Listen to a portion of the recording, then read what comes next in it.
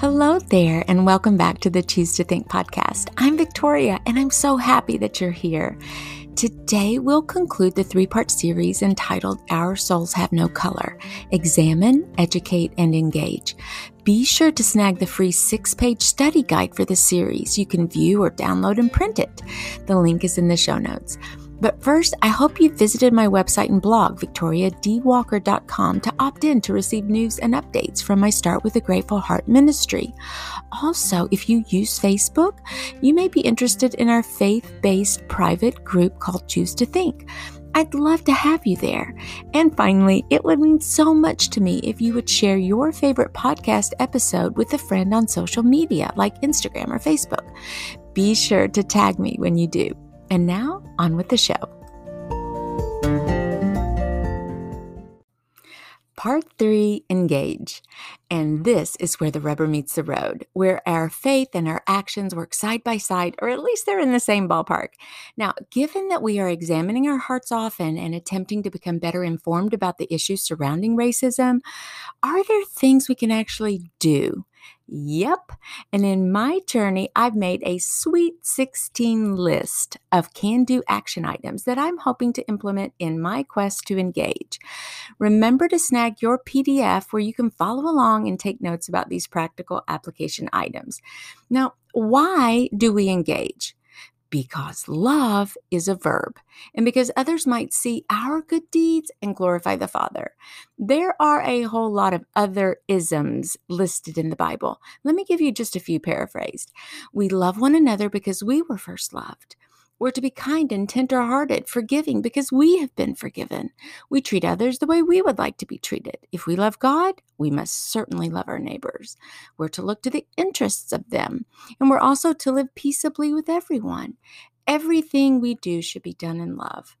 Now, this C.S. Lewis quote really sums up our charge as Christians to esteem others more highly than ourselves, to honor, respect, and revere others. Quote, "The load or weight or burden of my neighbor's glory should be laid daily on my back, a load so heavy that only humility can carry it, and the backs of the proud will be broken."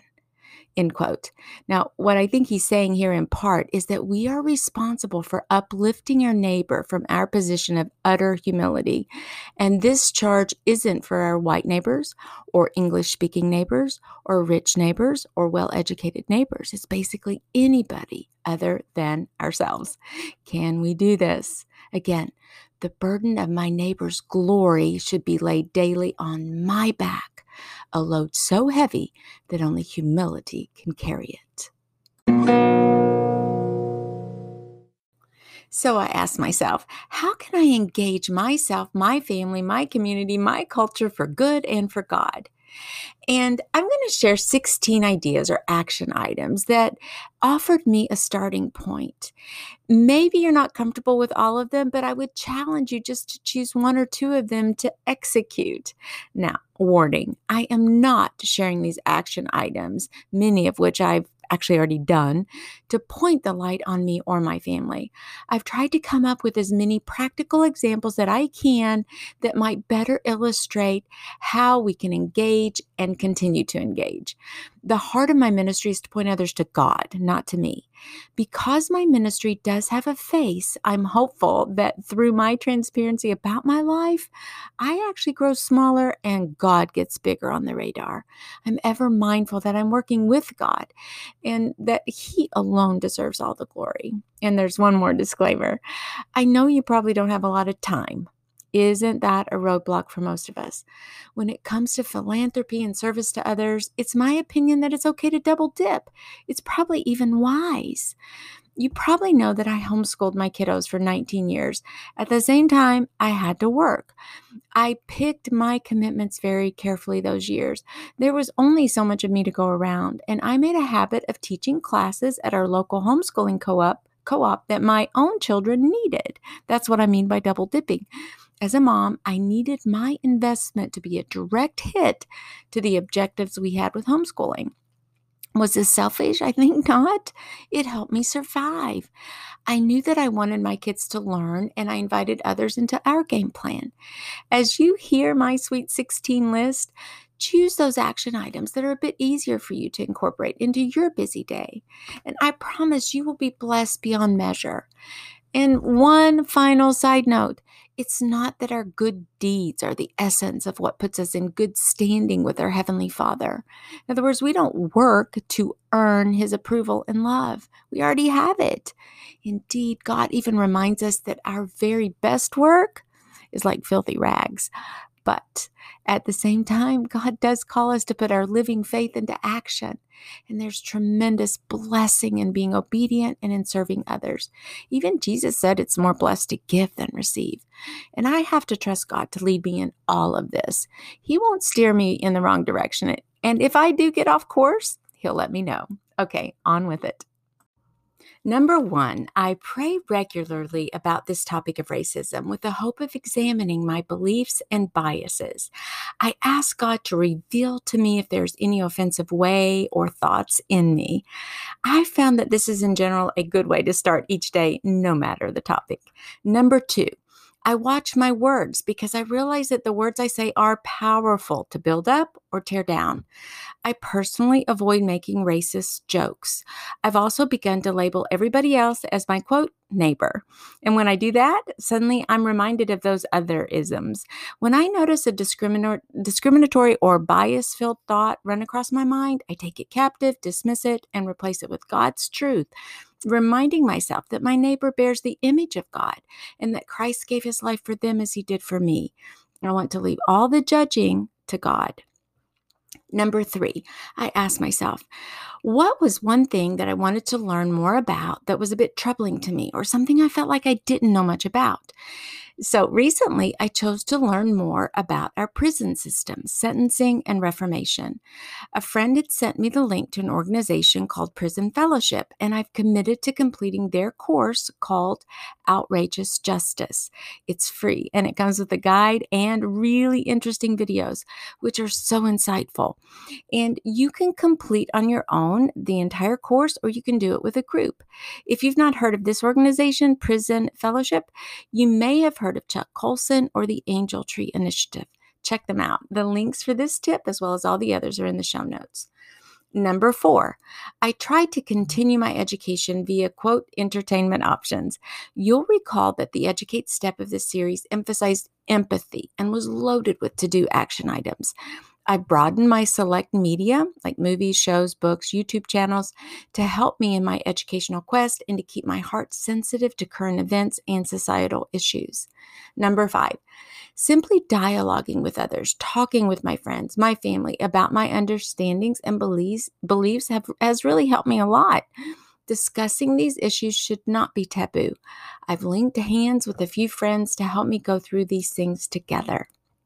Number six, I expanded my social media following to be inclusive and diverse with an intent to learn, to listen, and to understand. I've joined a few groups online strictly to listen in, kind of just around the corner. I stand around the corner just with my hand on my ear to see what's being said or opined. I'm not doing it to chime in myself. This expansion also allows me to amplify the voices of folks who are underrepresented in this way. Perhaps as I'm scrolling through, I see an image or a quote that really resonates, and I can share that on my feed. On my blog, for example, Start with a Grateful Heart, I can try to choose a variety of photographs to represent different races, not just to appeal to a wider audience, perhaps, but to shed the light at a different angle. Even here on the podcast, I'm committed to seeking a wide variety of mostly Christian guests because that's my firm launchpad, but with different backgrounds, experiences, and cultural awareness. People are plain fascinating to me. Number seven, I seek out organizations that deal with these issues and that are lined up with God's truths. I support them with my time and sometimes my money. You'll remember from the Educate episode how I lean on the heavies to help me a bit. There are a few ministries I patronize, and I kind of count on them to do some of the grunt work for me when it comes to such important and sticky social issues. Now, before we go on, let's take a quick break from our sponsors.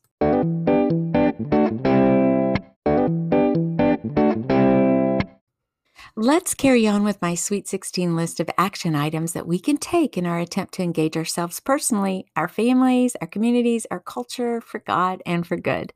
Number 8, I try to make sure, and I tried as I was raising my children, and certainly now with my grandchildren, I try to make sure that they're exposed to peers of varying races, ethnicities, and countries. This one is kind of easy for me because I really love to study varying cultures and peoples. I love to travel and to explore and try new things. I try to celebrate cultural diversity in God's creation and of the humankind while maintaining Christian values. Ages ago, we signed my daughter up for T-ball when she was about 6, and we had no idea that she would be placed on an all-black, mainly boys team. We didn't pull her off or attempt to change teams. This was just a bonus as far as we were concerned. But can you imagine the message we would have sent to our children if we had changed teams? Our children were watching us, and, they would have taken our cues. It's relatively easy and inexpensive to provide toys, books, and maybe even dolls for our kids that represent different races and ethnicities. More recently, we adopted an international university student who ended up living with us on and off for about 5 years.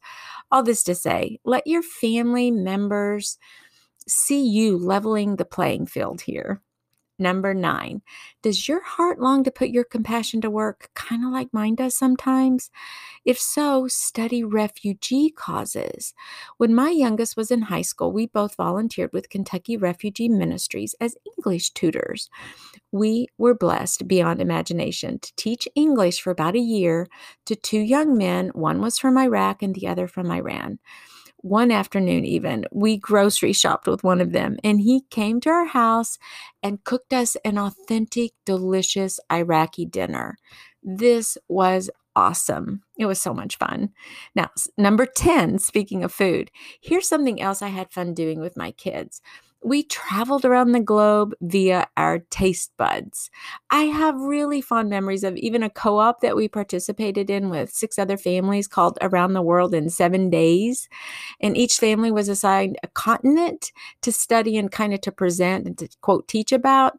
And we all came together to focus on that continent. We did that every Friday for 7 Fridays in a row. It was just wonderful. Now, did you know that there's this place in Cincinnati called Jungle Gyms International Market? You can actually take a field trip there with your kids, or you can go there to buy authentic, if not even exotic ingredients. It's a fascinating place. Maybe you want to make a fun night of it with videos of the countries or songs and games. Just anything to heighten their cultural awareness. Teach your children to value diversity. God's creation is amazing. Number 11, and this goes back to teaching English. Why not volunteer to help someone else learn the English language? There are many ELL, English Language Learner programs around. The folks who are learning English may not look like you in any way. Let me tell you about 2 programs that will literally get you traveling. You can actually have a week's paid vacation in Europe for free. And with ELO programs like Diverbo, that's Diverbo, or Angloville. And you know what? It's called voluntourism. Look them up. I participated last summer in Spain with Diverbo. It was wonderful. Or let's go for a different angle. This speaks to my heart too. Learn another language yourself. When you learn the language, you learn about geography, customs, and culture of those people groups as well. What a wonderful gift to speak another language. Even your fledgling attempts will take you far. Number 12, are you cleaning and decluttering? Well, donate items to a missions-related organization like Step by Step, which helps single moms, many, if not most, of whom represent minority groups in the Lexington area. Or how about Habitat for Humanity and their Restore outlets? I mean, it's fine to shoot stuff off to the Salvation Army or Goodwill, but you might consider branching out a bit. Number 13. I've tried to seek volunteer opportunities that support the underprivileged or downtrodden. Once, one of my sons needed more volunteer work for his college application. So we spent one day together helping to build a home for an African American family. And the thought here is that you can take a tiny step in the right direction. We only work for one day with Habitat, but the personal impact lasts a lifetime. Number 14. Patronize businesses with owners who do not look like you. Support small biz in Kentucky, especially now.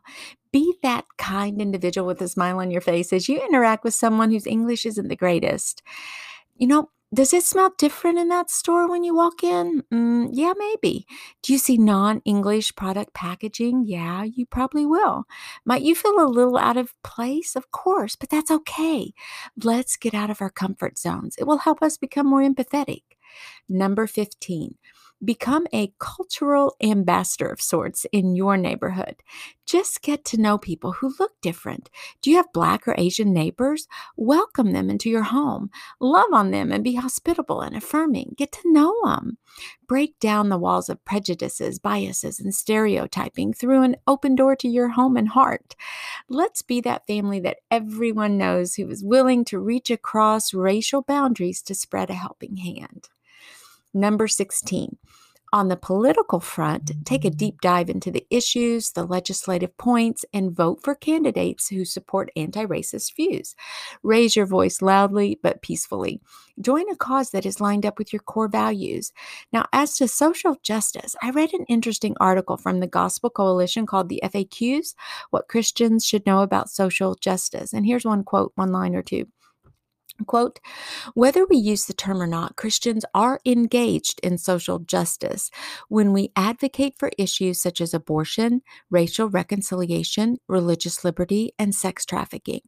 We engage in social justice whenever we seek moral reform of our society in a way that ensures every person is treated with dignity and given their due. End quote. And I'll put the link to this article in the show notes as well as all the other organizations that I've mentioned. But in other words, about the quote, you and I have a voice, and more importantly, we have good news to share. I know it seems overwhelming. Sometimes the news alone is enough to make me want to jump back in bed and pull the covers up over my head. I mean, from racism to COVID, take your pick. But somehow God equips those he calls. And he's called you and he's called me to be ambassadors for Christ. You and I are authorized diplomats or messengers of the highest rank set to represent the kingdom of heaven. This world is not our home, and God has set eternity in our hearts. But let's not grow weary in doing good deeds while we're here on earth. Let's not give way to fear and anxiety. Let's choose to think. Let's trust God with every single step we take. The minute we smell that coffee brewing until we put our phones away at night to rest. Let's walk in love one step at a time. And I might add, as well as one thought at a time. And now let's pray.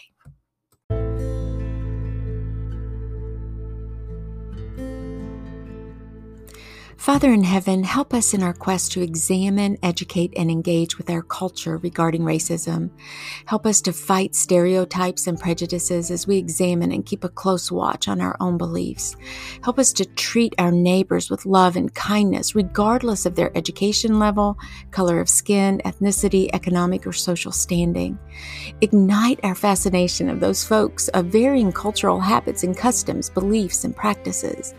Help us to be torch bearers for you and for you alone as we speak the truth in love. Thank you for the blessing of obedience and the blessing to serve. May you and you alone be glorified. In Jesus' name, amen.